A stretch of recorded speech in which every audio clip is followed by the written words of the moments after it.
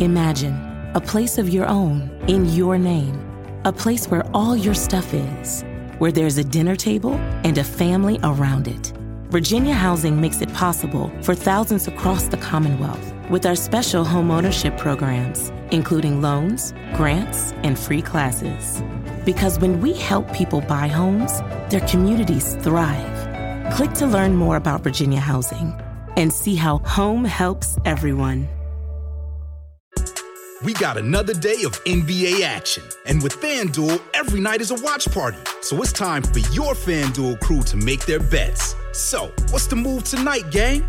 You know that new customers who bet $5 get $200 back in bonus bets if you win. Woo-hoo, we're heating up, fam. You just can't miss tonight. Bet all the stars with all your friends and make every moment more only on FanDuel. New customers bet $5, get $200 back in bonus bets if you win. Make every moment more with FanDuel. It goes down in the DM. It go down in the DM. 21 plus and present in Virginia. First online real money wager only. $10 first deposit required. Bonus issued is non-withdrawable bonus vest that expires 7 days after receipt. See full terms at FanDuel.com/sportsbook. Gambling problem? Call 1-800-GAMBLER.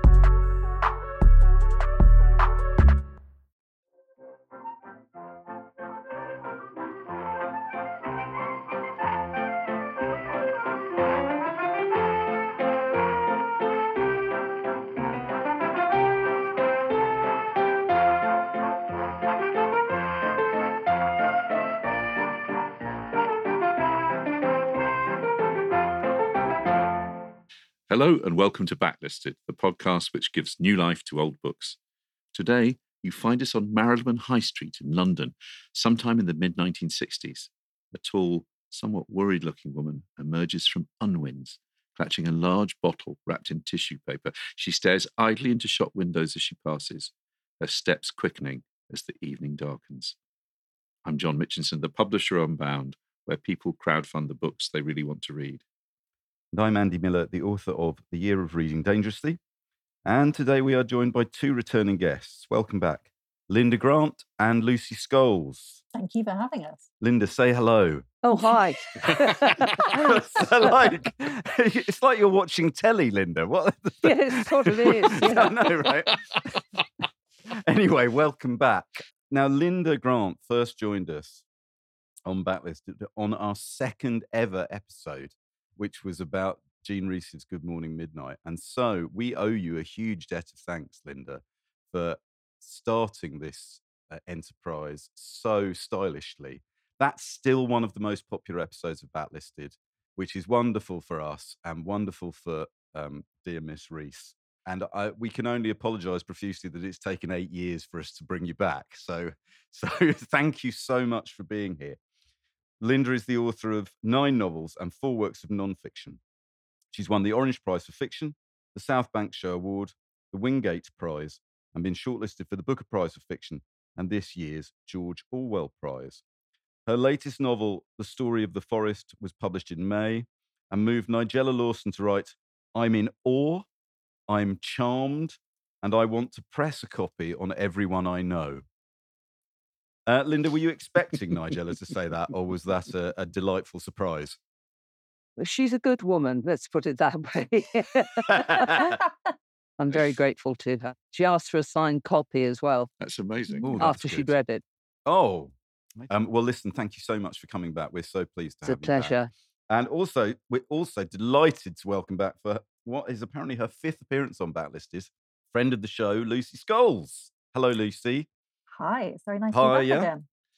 Lovely to She have you. previously joined us on episodes dedicated to Barbara Cummings, Anita Bruckner. Let's say it again. You were on the Anita Bruckner episode, the legendary Bruckner episode. I mean, that's my claim to fame for above all else in my life. I made it onto the backlist Bruckner episode. On the Bruckner episode, I know. Penelope Fitzgerald and Penelope Mortimer, all the Penelopes. And what we like to think of as the core Backlisted backlist. She is senior editor at McNally Editions, a series of paperbacks devoted to hidden gems, including the Penelope Mortimer title you talked about on this, right? Yes, and I owe you both a debt of gratitude because I hadn't read that book for quite a while. And then I just started working for McNally when I came on the show to do the Mortimer episode. And it was rereading it, listening to you guys talk about it, enjoying it again. I thought this needs to be back in print. So yeah, we bought it back in America, which is great. Is that the first time it had actually been published in America? No, it was originally published with the title Cave of Ice. Very different to Daddy's Gone Hunting. As opposed to Daddy's Gone A-Hunting, which Yes. was the original UK title, right? Exactly. Yeah. So we bought it back with Daddy's Gone A-Hunting, but it was the first time it had been reprinted. Yeah, so thank you very much, both of you, all of you. Our pleasure. Lucy hosts Our Shelves, a podcast from the legendary feminist publishing house Virago, and wrote Recovered, a column for the Paris Review about out-of-print and forgotten books that shouldn't be. And one thing we should say about today's choice of book is it has never been out of print since it first appeared in 1965. John, what is the book we are discussing today? The book we're discussing is The Millstone, which is the third novel by Margaret Drabble. As you say, first published by Weidenfeld and Nicholson in 1965 and as a Penguin paperback in 1968, adapted for the screen by Waris Hussein in 1969 with the screenplay by Margaret Drabble as A Touch of Love, starring Sandy Dennis and a young Ian McKellen. We'll be talking about that later. So the story of the novel is a first-person narrative of that of Rosamund Stacey, Cambridge graduate in her mid-20s, who is writing a thesis on Elizabethan poetry and living rent-free in her parents' large Marylebone flat. She's in half-hearted relationships with two very different men, novelist Joe Hurt and accountant Roger Anderson. She becomes pregnant by a third, George Matthews, an apparently gay BBC radio announcer, after a rather awkward one-night stand. But she decides to have the baby, breaks it off with her two boyfriends, and forges her own path forwards. At the heart of the novel is an exploration of Rosamund's complex emotional reaction to pregnancy, childbirth, and the postnatal illness of her child. Drabble said herself the novel aimed to show how maternity changes you into something fiercer than you were before. Often hailed as a feminist classic, the writer Tessa Hadley goes further, claiming on the 50th anniversary of its publication that The Millstone was the seminal 1960s feminist novel that Doris Lessing's Golden Notebook is always supposed to be. Anyway, in its sensitive and original treatment of status anxiety, sexual mores, attitudes to raising children, and what we now call work-life balance, The Millstone certainly feels both absolutely of its time, but also oddly prophetic. Also, before we get on to the main discussion, I'm going to throw a question out to the panel. The Millstone is a historic novel. The publication of Millstone by Margaret Drabble is a historic novel for a specific technical reason. Do any of you know what it is? No. Do you speak for everyone, Linda? I think it would be fair to say. Well, you mean the history of like printing or technical? Yes. And that's my clue. In the history of printing, The Millstone by Margaret Drabble is a historic publication. What is it? Is it to do with it being in paperback? No, good guess, but that's not correct. Right, okay. Some kind of new lithographic printing process that had never been tried. You're getting close. I didn't know I was supposed to come on here with a history of printing as well at my fingertips. Well, you've been on before, Lucy. You've been on before. Go on, Andy. Put us out of our misery. It's the first novel in the history of British publishing to be set on a computer. In 1965. Well. Yep, in 1965. And I discovered that fact when I was searching the Times archive. And there's a Times story from 1965 which says, in the future, it is believed there will be such a thing as an electronic book. And within that story, it says already a new novel published by Weidenfeld, Margaret Drabble's The Millstone, is the first novel ever to have been set on a computer. Amazing. There you go. And you're surprised that none of us got that. Yeah. That is surprising, given that it was mid-60s. But it's obviously George Weidenfeld was always a man at the cutting edge of innovation in publishing. Quite so, quite so. So let's kick off our discussion in the usual place. Linda, when did you first encounter The Millstone? When did you first read this novel? I would have encountered it as soon as it came out in paperback. You said it came out in paperback in 68, did you say? Yeah. In that Yeah, case, I was 17.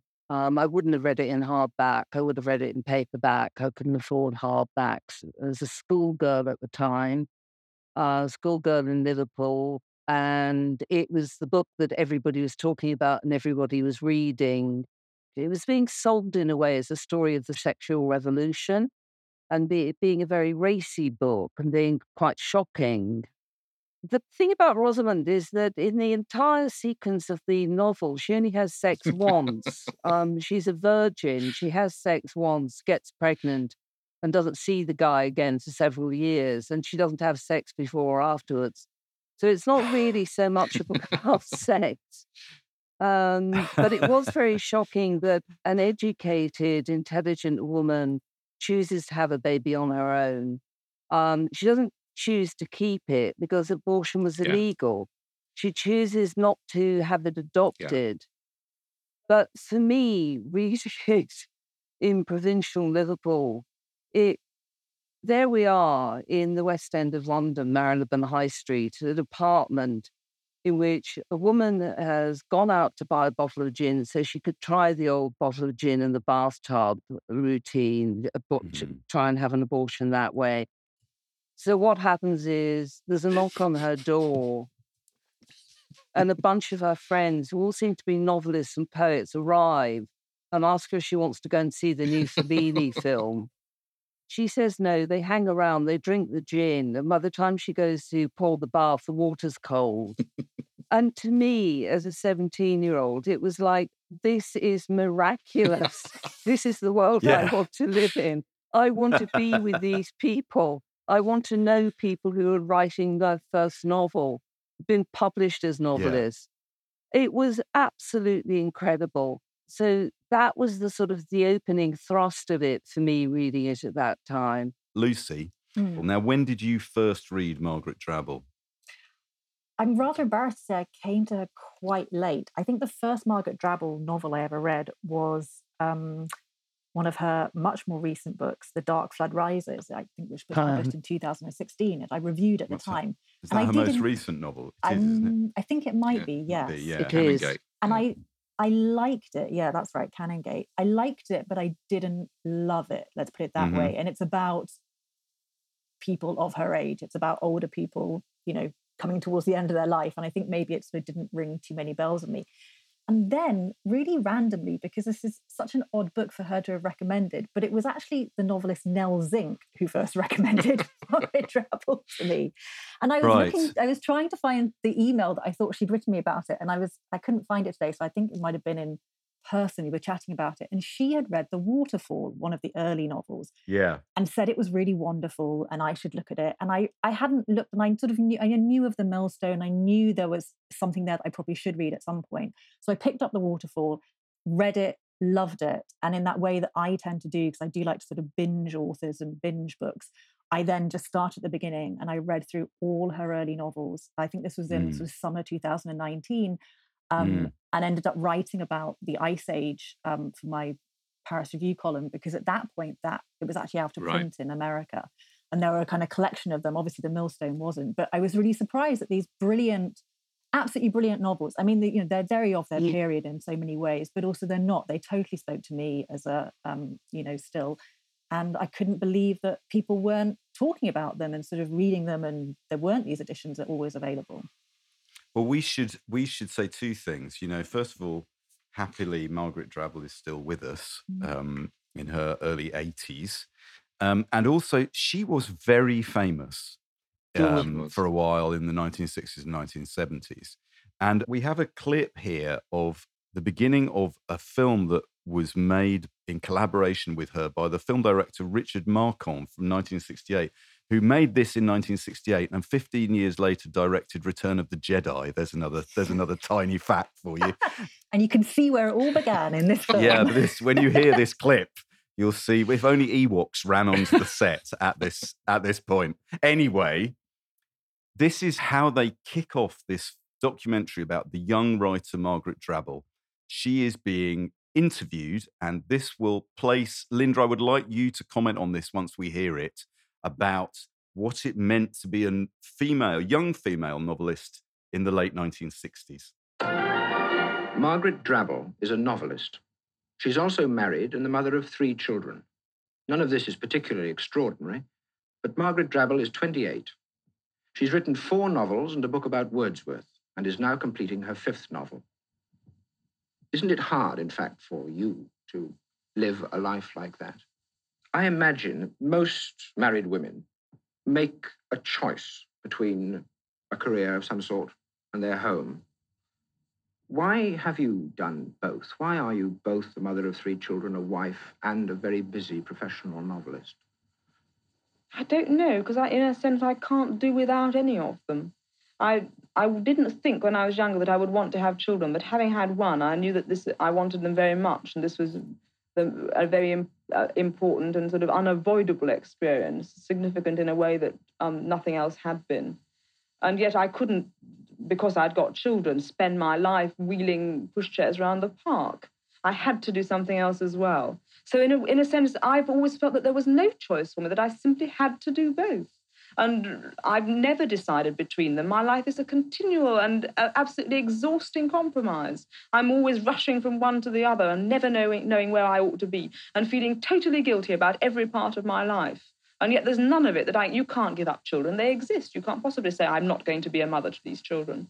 And so really it's a question of me worrying about what hours I spend doing what. In other words, you try and do both exceedingly well. I try and do everything well, and I'm always failing. There's nothing I dislike more than failing for sort of silly practical reasons like being unpunctual because a child was crying, or leaving a child crying because I've got to get to a place on time. And this kind of thing is always happening to me. I feel terrible about it, but there's nothing I can do about it.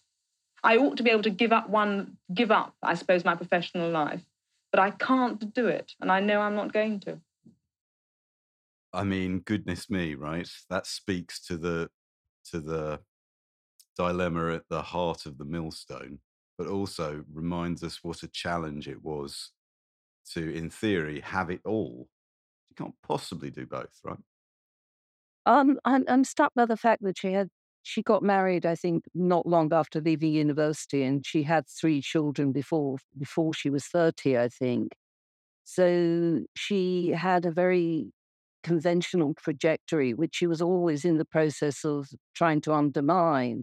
And I think there's a sort of tremendous level of self-awareness and determination there that you see in her characters as well. And she says, I can't give it up. I know myself too well. But it's obvious that, it's laughable to think that anybody would have those expectations of a female novelist today. But I wonder in the past how many young women writers there were who had 3 children. So I think it was an incredible achievement on her part to have risen so fast, so far in a few years. I mean, it's an incredibly intense period of time in which she accomplished an enormous amount. 4 novels and a book on Wordsworth, and 3 children by the age of 28. I mean, as he says at the beginning, not terribly remarkable. You say, it's unbelievably remarkable, you fool. You try it. Yeah. Lucy, how did you, when you started reading Margaret Drabble then, like as you were talking about, did you appreciate her achievement as a young writer? Oh, yes, I think very much. As much as a young woman in that era? I think so, because the more I found out about, even I sort of, obviously I knew a little bit about her, but the more I looked into it and realised that she was writing these novels when she was incredibly young. And I think that wonderful, weird documentary, I remember watching that, I think, around about that time when I was discovering her work and being struck by the fact that she was clearly this incredibly intelligent woman who obviously, like she said, unapologetically, she can't give up working, but she also wants to have children, and why shouldn't she? And why can't she make it work? And I think the early novels in particular are all very, I don't necessarily want to say autobiographical, but she clearly drew on her own life and her own experiences. But they are, right? I mean, this is one of the things I wanted to ask all of you. Is she an autobiographical writer or not? I think she's writing about the experiences of educated women. And educated sounds a bit snobbish, but it was by no means obvious that intelligent young women would go to university in the 50s or 60s. Right. So she's educated, she's hyper intelligent, she has this incredible powers of concentration, I think. She's erudite. And she came and talked to my university English department when it must have been in the early 70s. And she was incredibly glamorous and beautiful as well. I think she had started out in acting at Yeah, she's university and then RSC. gravitated into writing. So she sort of had it all, really. That's a horrible expression, but she was very, very famous in the 60s and 70s, and she stayed with me. I've traveled along the whole of my life up to that last book. She's about 10 years older than me. That last book, which is writing about a number of people who've reached the terminus old age, I think that is her last and final book. So she's always been there exploring the next big thing. There was a novel that I think is still out of print called The Middle Way or The Middle Years, Middle Years, yeah. which I haven't read for a very long time because I haven't been able to find a copy, about women who are divorced and living on their own with children who have grown up, taking in lodgers and trying to kind of navigate the world of middle age. So she's gone from exciting me as a teenager into thinking I could be this fabulous woman who is so talented and so beautiful and so brave, to being the real chronicler of women's lives across the decades. Yes, sure. And you use the phrase "the next big thing" there, the title of a wonderful novel by Anita Brookman about that very thing, the next big thing. Yes. So I think the other thing about her, she came from the north. Yeah. I mean, that's not kind of apparent from that, from her speech. She was educated at the Mount School in York, although she was from Sheffield, but she was northern. And that's very important to her writing. My favourite novel of hers, well, semi-favourite, is Jerusalem the Golden, about a young northern working-class student who comes down to London and falls in with some very, very glamorous older people who are, I believe, the Mortimers, John and Penelope Mortimer, and falls into their the world. interconnectedness of all things, Lucy Scholes. I know. Look at that. I know. That is a wonderful. I think that's one of my favourites of her early ones, for sure. So she was an interloper. She was not somebody who grew up in the home counties and fell into this. She fought for it. John, of Margaret Drabble's, it's just been mentioned, so this is easy. Of Margaret Drabble's 20 novels, which is the only one, the title of which does not begin with either the definite or indefinite article? Well, Jerusalem the Golden is the obvious one. Is the right answer, yes, Jerusalem the Golden. All the rest of her novels begin with the or a. I was going to say, I can't think of, there are very few of them begin with that. I remember, I think her first one is called A Summer Birdcage, isn't it? And that was... It is, right, yeah. And then The Garrick Year. Yes, A Natural Curiosity, which I noticed I have on my shelf at home as well, when I was thinking about. I'm really interested, Linda, in how this book, The Millstone, felt like it to you, that it was a kind of glamorous world. The thing that really struck me reading it, and I hadn't read it before, so it was really interesting going back to it, that there is almost a kind of, that Rosamund has this as a narrative voice. It's much more interesting than I was expecting, much more kind of slightly kind of Bartleby the Scrivener kind of, she's weirdly resistant and original in the way that she navigates her way through all of this life. There's a sort of almost a kind of 50s existentialist. She doesn't know why she worries so much. She's continually assailed by feelings of not fitting in. But at the same time, I love the way she kind of hates her friends but loves her friends. When you think about Margaret Drabble, you think about her as being a chronicler of women's experience through the last 40, 50 years.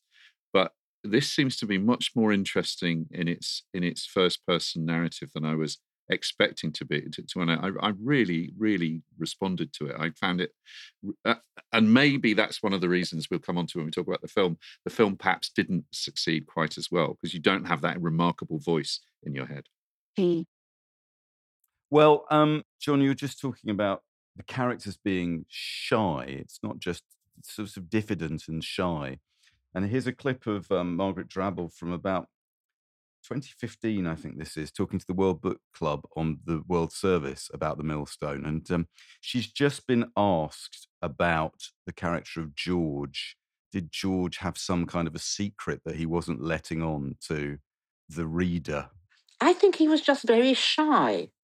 I think that in this novel you have a not impossible situation where two very shy people meet one another and would like to get further together but don't manage it. I mean, I think that's not impossible as a situation. I mean, I look back on my life where I know people have been making an overture to me or wanted to be friends, and I just haven't responded. And I think George is just one of those. He feels that he's a bit of a loner. And I never really knew what George was up to. I mean, he remained a mysterious figure to me as a novelist.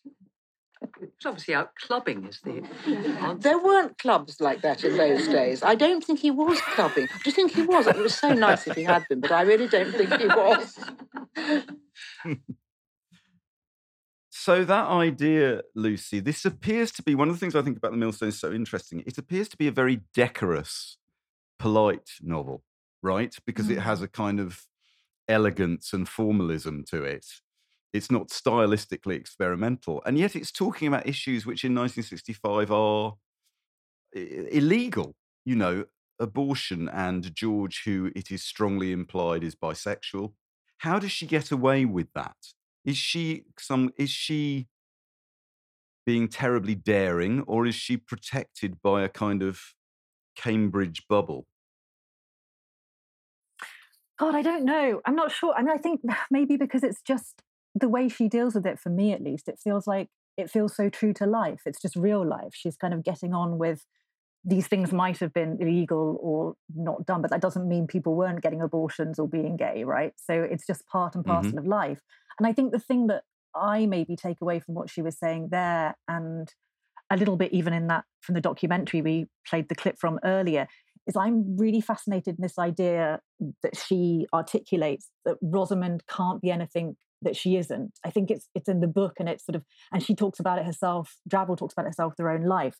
She's very interested in people who are sort of constrained by their own fate, and she makes a kind of comment in that documentary, I think, about her characters when somebody asks her, do you think can you do certain things to your characters? And she says, well, no, because they are confined by the way, their nature, they're confined by what they do, and I just sort of have to go along with it to a certain extent.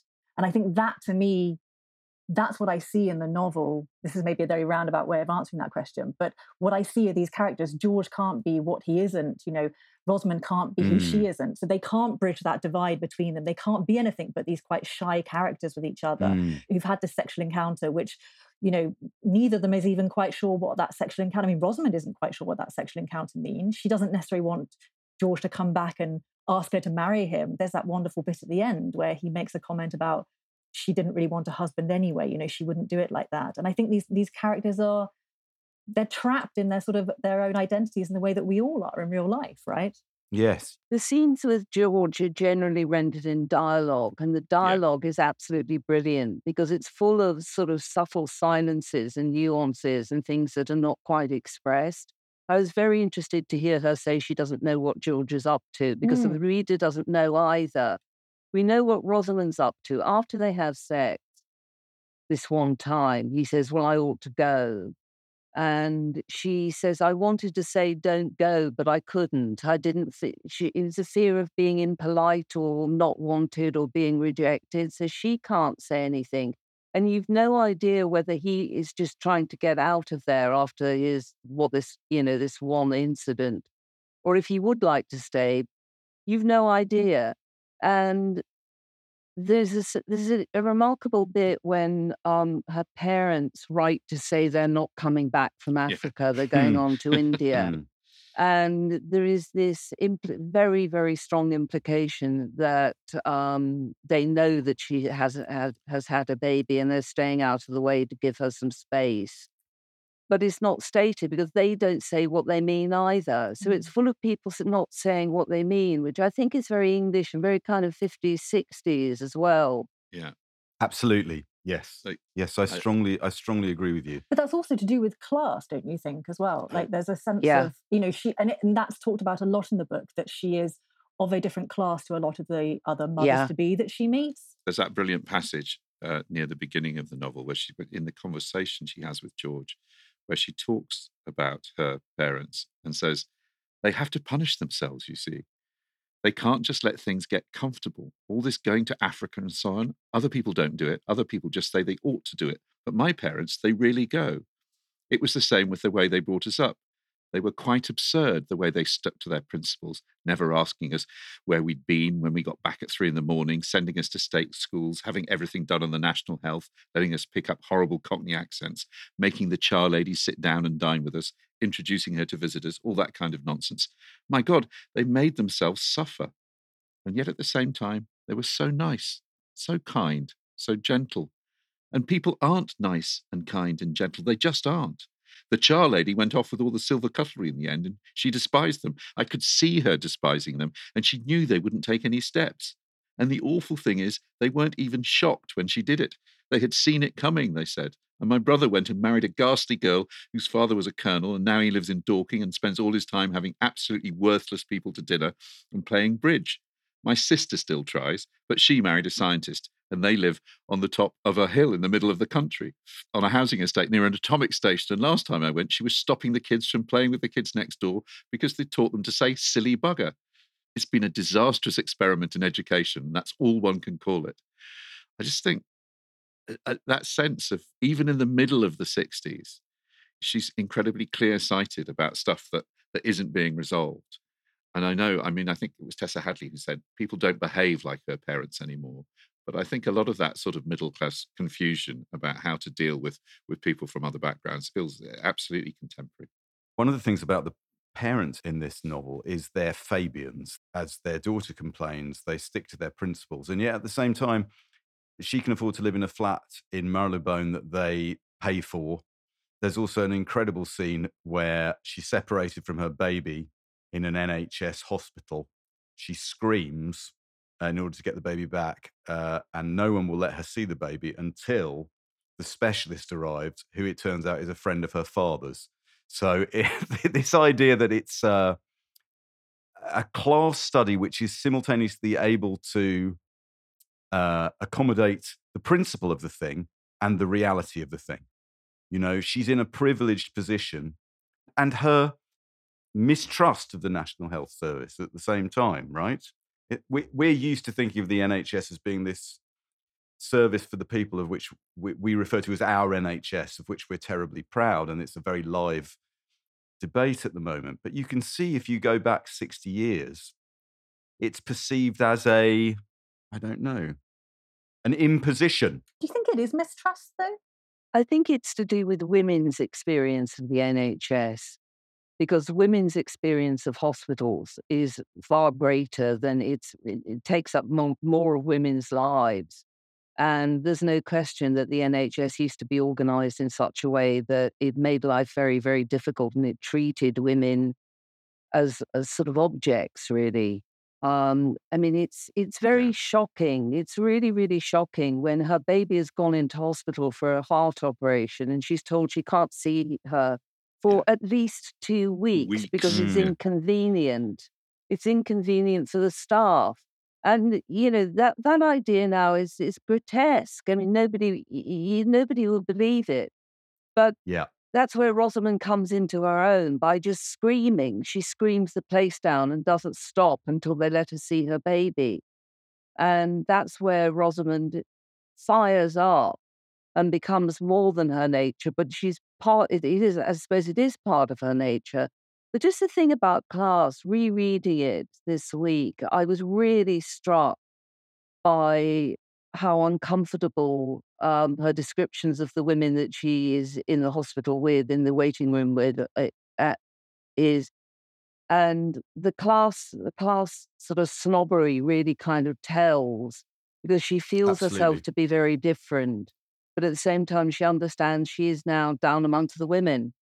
It's also reinforced in the film adaptation, A Touch of Love, with the script by Drabble, where she can't go to a waiting room without sitting next to an overweight woman or an Mm. immigrant. All Yeah.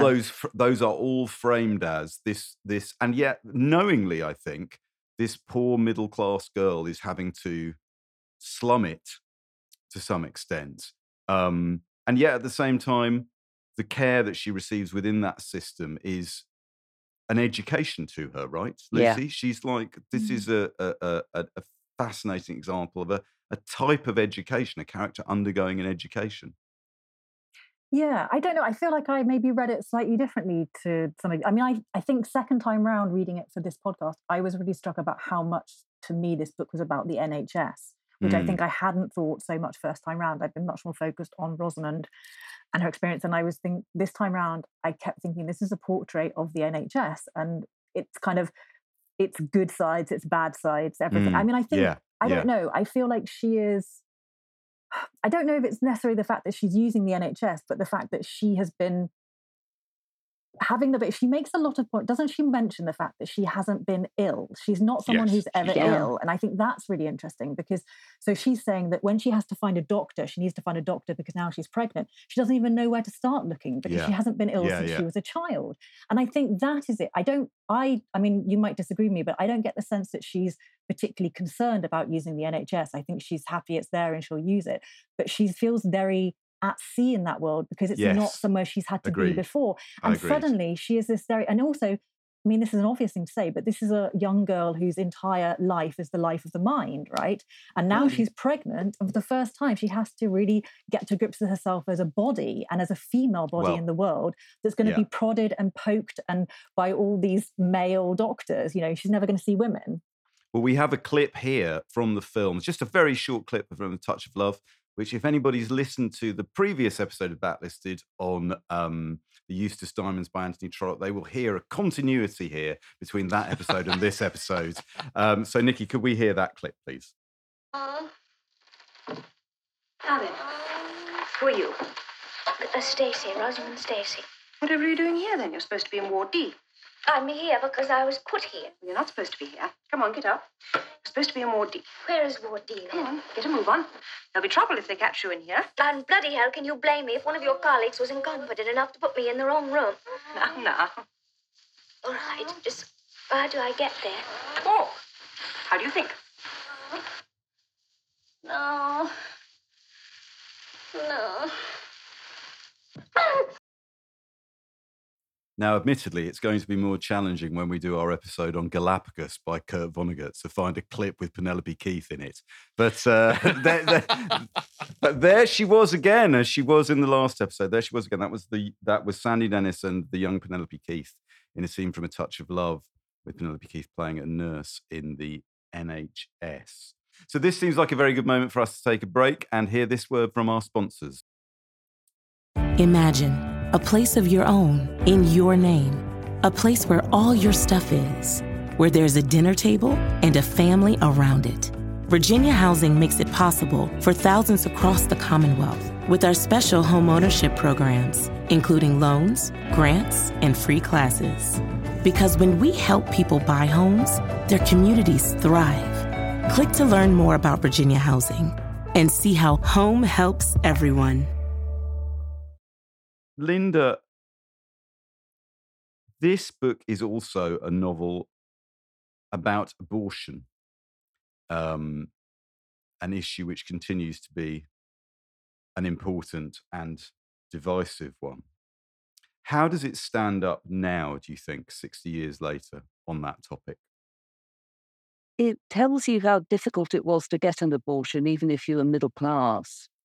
It tells you that a woman as intelligent as Rosamund still believes the old wives' tale about the hot bath and the bottle of gin, which is, ridiculous. Her friend Lydia, the novelist, who comes and lives with her to look after the baby while she's out at the library, explains that she tried to get an abortion and she went to, a Harley Street man. And there was this kind of catch-22. She said, I'm too crazy to have a baby. And he said, well, I think you're too crazy to have an abortion. So it's a sort of, catch-22. everybody expects that she's going to have the baby adopted. And there's this excruciating scene in the hospital after she's given birth. And they're saying, isn't it, don't you think it's a little selfish of you to want to keep this baby when there's, nice couple, childless couple who could give it a better life than you can? I mean, by the time it was published in 65, the abortion was still completely illegal. The act wasn't passed till 67, and abortion wasn't legalized until the following year, 68. But also, it was still very difficult for unmarried women to get contraception. She's not on any form of contraception because she's not expected to have sex. It's a world in which women have no control over their fertility. They just don't. And it's, even with the best will in the world, she can't find a way to to terminate her pregnancy. But although she realizes she wants to have a baby, she never quite explains why. She never spells out why she wants it, but then she just thinks, well, she does. She does. And she's a wonderful mother and has a wonderful baby. Yeah. Until this heart problem develops. And then she realizes that her whole life has to be taken up with protecting her child. Is the novel really about the relationship between the mother and the baby? I was thinking that. I was thinking when I read it this time around as well, it struck me that it is a love story, but it's about it's a love affair between a mother and a child, and about her and about Rosamund, I think, falling in love with her child. There are points at which I didn't actually double check this before the show, but there are bits early on where she talks about the baby as an it, and then by the end she talks entirely, if I'm remembering correctly, my baby, my baby. Yes. My baby. Yeah. I mean, and that's what really struck me, I think, this time round, about how much it is a love story between them. Amazingly moving bit towards the end where she says that when she prays, she not having a clear sense really of God, despite her kind of Fabian socialist background, she prays, and it's very moving, and quotes sort of Ben Jonson about the death of his child. And I think I kind of love that way. She says something wonderful at one point where she says about, I have a vague sense, she said, I had a vague and complicated sense that this pregnancy had been sent to me in order to reveal to me a scheme of things totally different from the scheme in which I inhabited, totally removed from academic enthusiasms, social consciousness, etiolated, undefined emotional connections, and the exercise of free will. It's kind of baby as reality principle, connecting her to her ability, and also connecting to her ability to love. Yeah. Well, going back to that documentary, One Pair of Eyes, can you imagine this happening now? Here is Margaret Drabble being quizzed on the subject of the Millstone by a group of school children in Sheffield. The mind boggles that this would be broadcast now, but here we go. What do you think about abortion then? Because in the Millstone, the girl doesn't really want an abortion, does she? Now, I myself think that the abortion laws were archaic and wicked and so on and so forth, and should have been changed. And indeed, kind of, did what I could to do something about it. But this doesn't mean that I myself, I have a very strong religious feeling about unborn children. I mean, and yet I don't feel that one can impose one's own religious, this is really what I mean, one can't impose one's own mystical sense about how marvellous it is to have a child on the mother of 9 who's about to, risk her life with the tens. I think it's wicked to impose one's own rather hazy mystical notions about the virtues of life on somebody in a position like that. Therefore, if you'd been in her position, would you have done as she had done? I would have done what she did. Yes, certainly I would have done. But I mean, I wouldn't in any way condemn anybody who didn't. It's just that I think that she did the right thing. I think that I admire her for feeling as she did about it, for feeling that she had to have the baby because it was hers. Just for what it's worth, the next child asks her if she believes in God, and if not, where her moral framework comes from. It's like, but isn't that fascinating? I think we've heard clips from the beginning of her career and nearer the end of her career. She seems to me someone who is willing to listen and engage totally with her readers. She's fascinating. her view is the book is about one thing, but she's terribly interested in hearing what her readers believe the book to be about. Yeah, I did a literary festival event with her in Bath a few years ago. I believe the two of you were there. Yeah, you were. We had dinner with her afterwards. We did. Yeah, I mean, she is in a dialogue with people about her book, she about her work. For an intellectual writer who is perhaps typecast as a kind of Hampstead intellectual, I find her tremendously generous towards her readers. The pluralist reading of her work is very, very generous from someone perceived as such a kind of high-table author. On a personal level, I feel very angry that she has been pigeonholed as the novelist of Hampstead adultery, Quite. because I've read most of her novels. I can't actually think of any that are set in Hampstead. She doesn't write novels about adultery. I think she's been maligned, very, very badly maligned over the years. And I'm not sure why that's happened. I mean, it happens to other women. Joni Mitchell, for example, was typecast as a folkie, and that kind of really sort of boils my piss. If I'm allowed to say that on Blacklisted. Indeed. I think she's a remarkable novelist who's had a remarkable career, and I think she's written a run of extraordinary books. I mean, I don't love them all equally. I don't know if anyone's work equally in that sense, but I think she's just so far more than what she has been typecast as being, and I think she always has been. Well, you're an enthusiast for Margaret Drabble's work. Here is a clip from World Book Club in 2015, where another enthusiast for Margaret's work gets to quiz her. We've got a caller on the line now, Peter Donnelly, who's calling from York in the north of England. Peter, hi. Am I right that you're an administrator of the Margaret Drabble Appreciation Society on Facebook? That's correct, yes. And you have a question for Miss Drabble? Yes, it was about the Millstone. I heard it dramatised on the radio a few years ago, and I believe it's been televised as well in the past, adapted by yourself. As far as I know, it is the only one that's ever been adapted for television or radio, and it seems to be one that's reread quite a bit and used as a choice for book clubs. And I just wondered what it was about this particular novel which made it perhaps a more popular choice to be reread or revisited when some of the others, which I may prefer, they haven't been used in that way. Thank you. Yes, I think some of the others are better. But there is something about the simplicity of the Millstone, the universality of the theme, which is easily approached from anywhere, that has made it adaptable. And some of the other novels are more complex. I also recommend it to people who haven't read any of my work because it's short.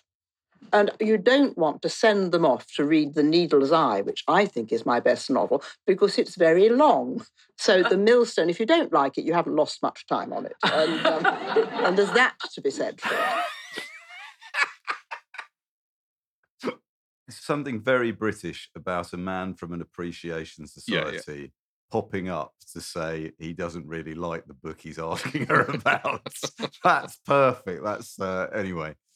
Linda, I'm aware we haven't really heard much of Margaret Drabble's prose. If you got a section that you would care to read us. This is the beginning of the book when she's trying to have her bathtub abortion and her friends turn up. And they're all kind of literary types. And she has a great friend called Lydia, who is a wannabe debut novelist. Lydia was the only one who had read... no, she's not a wannabe debut novelist. She's a novelist. Yeah. Lydia is a novelist. Lydia was the only one who had really made it. She had published a couple of novels, but had now for some time been mooching around London moaning that she had nothing else to say. Nobody sympathised with her at all, understandably. She was only 26, so what did she have to worry about? In view of her state, she seized with delight upon any stories of the atrocities of other people's latest books, of which we managed to offer a kindly few. It's no good anyway, said Dick, after dismissing Joe Hurt's latest with a derisive sneer. churning them out like that, one a year. Mechanical, that's what it is. A bit more mechanism wouldn't hurt you, I said gaily. I was on my second large gin. Lydia, who had hitherto been accepting our devious comfort, suddenly turned on us with a wail of despondency. I don't care what you say, she said. It's better to write bad books than no books. It really is. Writing nothing is nothing, just nothing. It's wonderful to turn out one a year. I think Joe Hurt is wonderful. I admire it. I admire that kind of thing. You haven't read it, said Dick. That's not the point, said Lydia. It's the effort, that's the point. Why don't you write a bad book then, I asked. I bet you could write a bad book if you wanted to, couldn't you? Not if I knew it was bad when I was writing it. I couldn't do it. I couldn't get it done. What a romantic view of literary creation, said Dick. Speak for yourself, said Lydia crossly. Get yours published and then start calling me romantic. Pass the gin, Rosie, there's a darling. Oh, wonderful. I mean, it's great prose. It really is. As you say, Linda, so of its time as well, right? The idea that, what you did in the evening, if you were in London, you went to see a Fellini film. New Fellini film. Talked about books. On Regent Street, on the Cameo Polly, yeah. Cameo Polly. I wouldn't say it wasn't true that writers don't sit around dissing each other's books, which they haven't read. My favourite comic scene in this novel, other than those early scenes, is the discovery that Lydia has been writing a novel, and it turns out that Lydia's novel is about Rosamond. And Rosamond finds it and reads it with a mounting... At first, she thinks she comes out quite well from it. And then she starts... Lydia obviously is sort of very dismissive about the scholarship that she's doing, which Rosamond is extremely proud of and remains proud of all the way through the book. So she gets cross with it, and then it disappears like a kind of, in MacGuffin-like way into the book. And then it reappears brilliantly when Octavia, who's now a toddler, sneaks into Lydia's bedroom and eats half the novel. She finds it in a kind of masticated mess all over the floor. It's just a very, very, very funny scene, and a kind of brilliant symbolic scene about life's revenge on art. Well, speaking of life's revenge on art, I've got the review here from the Times newspaper when The Millstone was first published. I have to say, I'd love to get your reaction to this. It's an anonymous reviewer, as was the tradition in that time. And it's also worth saying that many of the other reviews of The Millstone were very, very good. But this perhaps not so much. And I'm sharing this with you because in a sense, I think it's indicative of what Margaret Drabble and writers like Margaret Drabble were up against.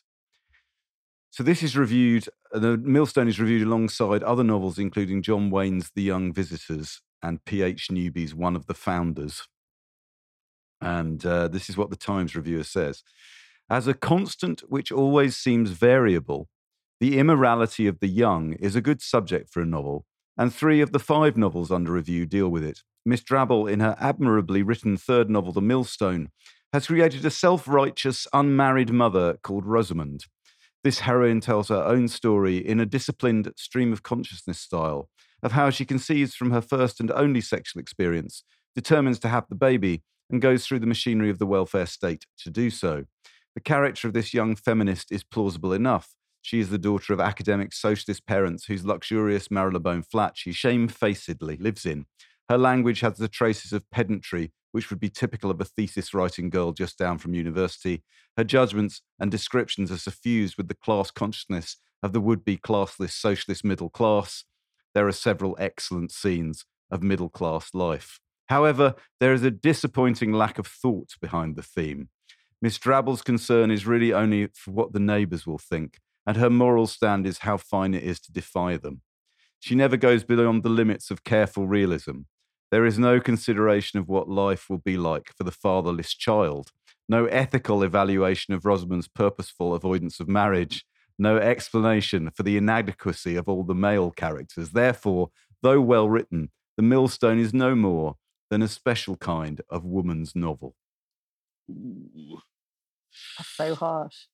Yeah. I'll tell you what that reminded me of, how contemporary critics of Sally Rooney treat her work. So, Lucy, would it be accurate to describe Margaret Drabble as the Sally Rooney of her day? strange. I think what's so strange about that, though, is that to me anyway, the idea that Rosamund, to me, is a very moral. She's a character who's incredibly worried about the sort of morality of what she's doing. I guess just her morals are not the same as the reviewer's morals in that sense. And I suppose that's what she's up against throughout the whole book, isn't it? That other people think she's doing this terrible thing in bringing a baby into the world and they won't have a father. And she says, well, that doesn't matter. You know, if I love this baby, the baby's mine, and that's all that counts.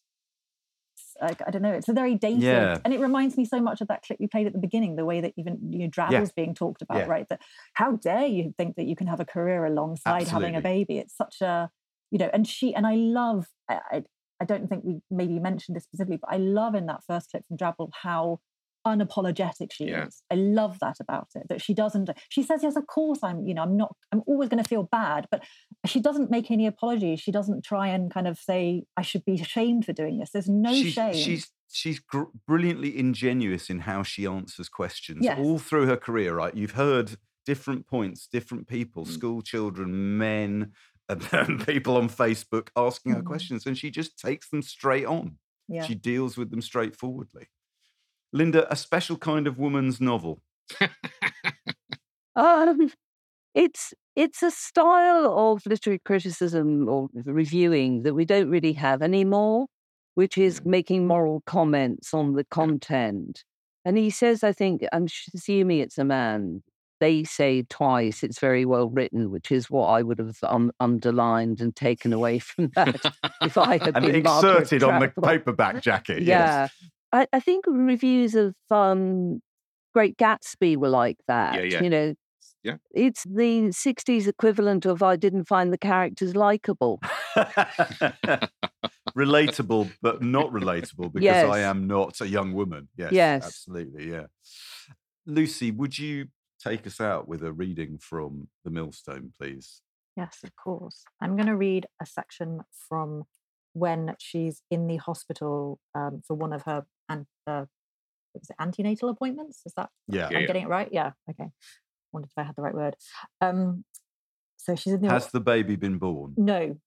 Then so antenatal. It's antenatal, is isn't it? Yeah. Showing my lack of understanding of this. So yeah, as you might have guessed, I haven't had a baby of my own. No idea. She's in the hospital. She hasn't had the baby. She's having an appointment to check the baby's okay. Okay. They all had one thing in common, of course, though their conditions varied from the invisible to the grossly inflated. As at the doctor's, I was reduced almost to tears by the variety of human misery that presented itself. Perhaps I was in no mood for finding people cheering, attractive, or encouraging, but the truth is they looked to me an unbelievably depressed, miserable lot. One hears much, though mostly from the interested male, about the beauty of a woman with child, ships in full sail, and all that kind of metaphorical euphemism. And I suppose that from time to time on the faces of the well-fed, well-bred young ladies that I had seen a certain peaceful glow, but the weight of evidence is overwhelmingly on the other side. Anemia and exhaustion were written on most of the countenances. The clothes were dreadful, the legs swollen, the bodies heavy and unbalanced. There were a few cases of striking wear. A huge middle-aged woman who could walk only with a stick, a pale, thin creature with varicose veins and a 2-year-old child in tow, and a black woman who sat there not with the peasant acceptance of physical life of which one hears, but with a look of wide-eyed, dilating terror. She was moaning to herself softly and muttering, almost as though she were already in labour. Perhaps, like me, she was more frightened of the hospital than of anything else. Even those who had no evident complaints and who might well have been expected to be full of conventional joy were looking cross and tired, possibly at the prospect of having such a tedious afternoon. There were a couple of young girls in the row in front of me, a kind of girls who chatter and giggle on buses and in cafes, but they were not giggling. They were complaining at great lengths about how their backs ached and how they felt sick and how they felt they'd never get their figures back. It seemed a shame, and there we all were, and it struck me that I felt nothing in common with any of these people, though I disliked the look of them, that I felt a stranger and a foreigner there, and yet I was one of them. I was like that too. I was trapped in a human limit for the first time in my life, and I was going to have to learn how to live inside it.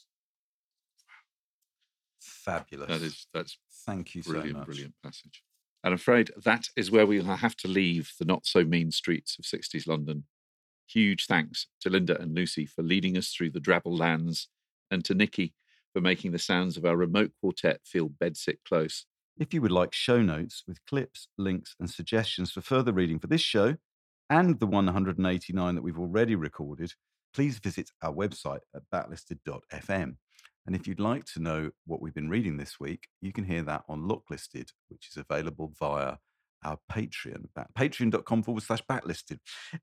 If you would like to buy the books discussed, visit our shop at bookshop.org and choose Backlisted as your bookshop. And we're always keen to hear from you on Twitter, Facebook, and Instagram. Yes, your Patreon subscription, mentioning that, picking that up again from Andy, brings you other benefits. Indeed, if you subscribe at the lot listener level for about the same amount as a bottle of gin from Rosamund's local Unwins, you get 2 extra exclusive podcasts every month. We call it Lock Listed because it began in the Wenlock Tavern just before lockdown.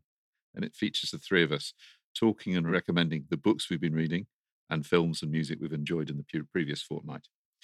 People who have subscribed at this level also get their names read out on the podcast, accompanied by lashings of genuine thanks and gratitude. So here we go. Thank you to Andy Sharman, marvellous writer. Thank you, Andy. Thank you to Cohen Cuggle. Thank you to Deborah de Biase. Thank you to Jeff Johnson. And thank you to Rui Silva. Thank you, Gretchen Moline. Thank you, Stefan Scarup. Thank you, Helene Hewitt. Thank you, P. Cabredo Hofher. Thank you, Phoebe. Thanks, all of you. Thank you so much. Now, before we go, Lucy, is there anything you wish to add on the topic of Margaret Drabble and or the Millstone that we have not covered? Where do I begin? No, only joking. I think the only thing the only thing I would say that we didn't have the chance to discuss is just how interesting a career she had when she starts out writing these early novels, very interested in sort of individual female experience.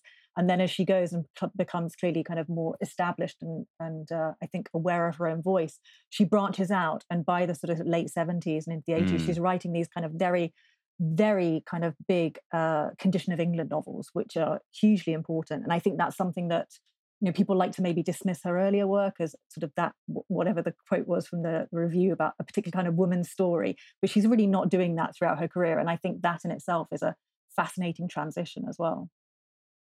Yes, I feel like there's a whole oeuvre to explore with Margaret Drabble. And Linda, as you were saying, you know, she's sort of been rather typecast over the last however many years, but in fact, the range of her work is pretty incredible. I think it's also interesting that all her novels, as far as I can remember, are all contemporary. They're all set in the present. She doesn't write historical novels. She doesn't run out of things to say. She always has something to say. And unlike Lucy, I really liked her final novel because, she's 10 years ahead of me in terms of aging. And she deals with death, and it's extraordinary. I think it's an extraordinary book. I can understand why somebody of your age wouldn't relate to it, perhaps. But I really did. I'm ordering it now.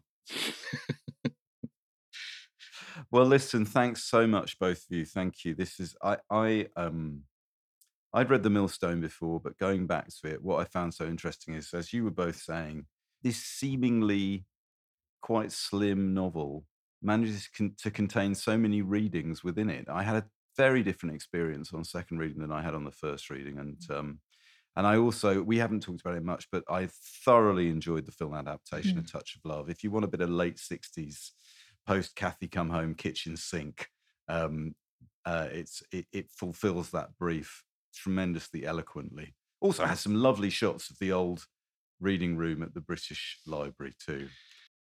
Johnny? I really, really loved this book in a way that I wasn't quite expecting to. I just wanted this one sentence that sums up to me its sort of strange kind of intelligence. That review couldn't have been wrong. I think there's a really, really interesting moral intelligence at work in this book. But she says very early on, Rosamund, the character, says, "I did not realise the dreadful facts of life.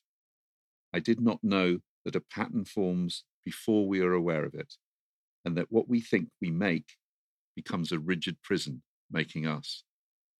It's good. That's, one for the notebook. Amazing book.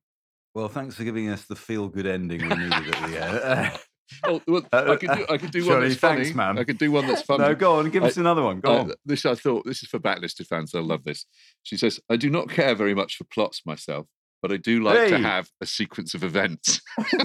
Oh, no. I'm not. I don't approve of that. No. Well, listen, thanks, Linda. Thanks, Lucy. And thanks, everybody. Thank you. We'll see you next We'll be time. back in a fortnight. Thank you. Bye-bye. Bye, everybody. Bye.